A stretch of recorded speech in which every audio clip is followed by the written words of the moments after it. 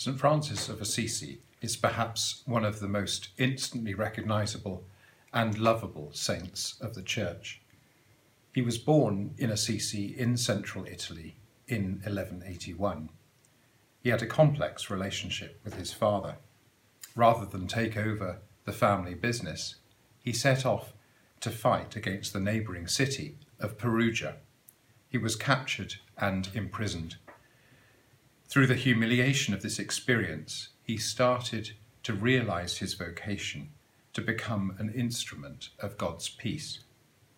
He tried to give away his wealth to clothe the poor, and having renounced his possessions, stood naked in the square. Francis began to see himself as the brother of the poor and of all creation. One day Francis saw a leper coming towards him along the path. Leprosy was the most feared sickness of the age. Yet he was drawn to embrace and kiss the leper. It was a moment that epitomised his emerging call to perceive God's presence in all living things. Here's a setting by Cecilia McDowell of some words attributed to St. Francis, which are really about vocation. I have done what is mine to do. May Christ teach you what is yours to do. I have done what is mine to do.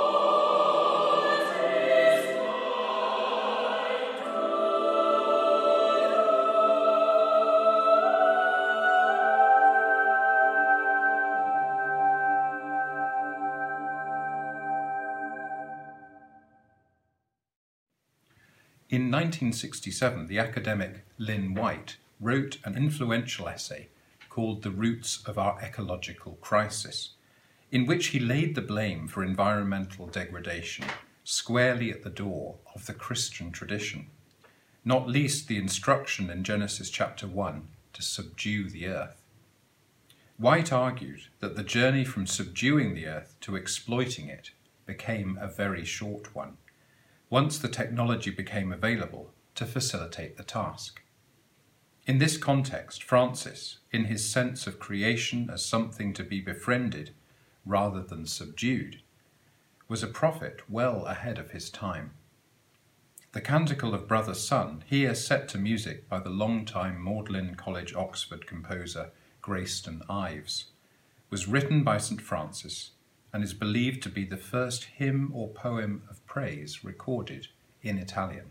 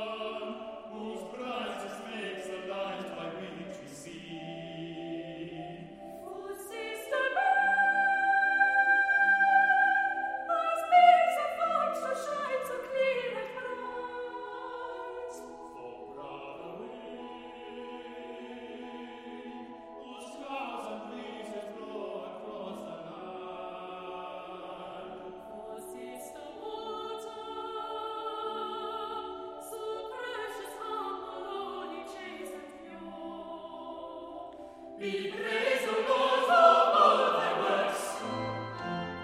Be praised, my Lord, for God afar, whose flames and lights illuminate the night. Be praised, my Lord, for seas and earth, for grass and flowers and flowers and all of food. Be praised, my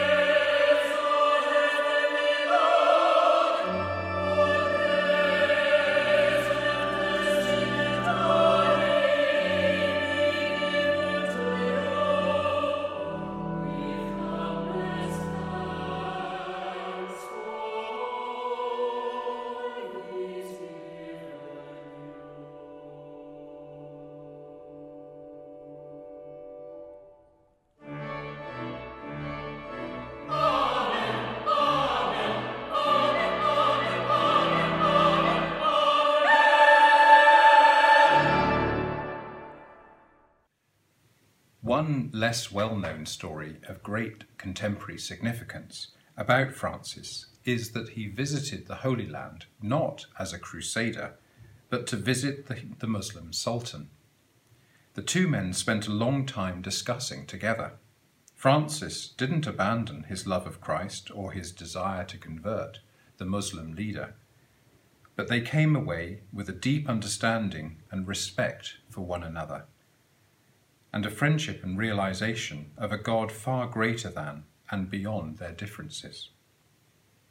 To get a full picture of Francis's significance for today, one has to appreciate not just his poverty, nor his founding of what became a large and influential order of friars, nor his relationship to creation, but also his profound perception of peace.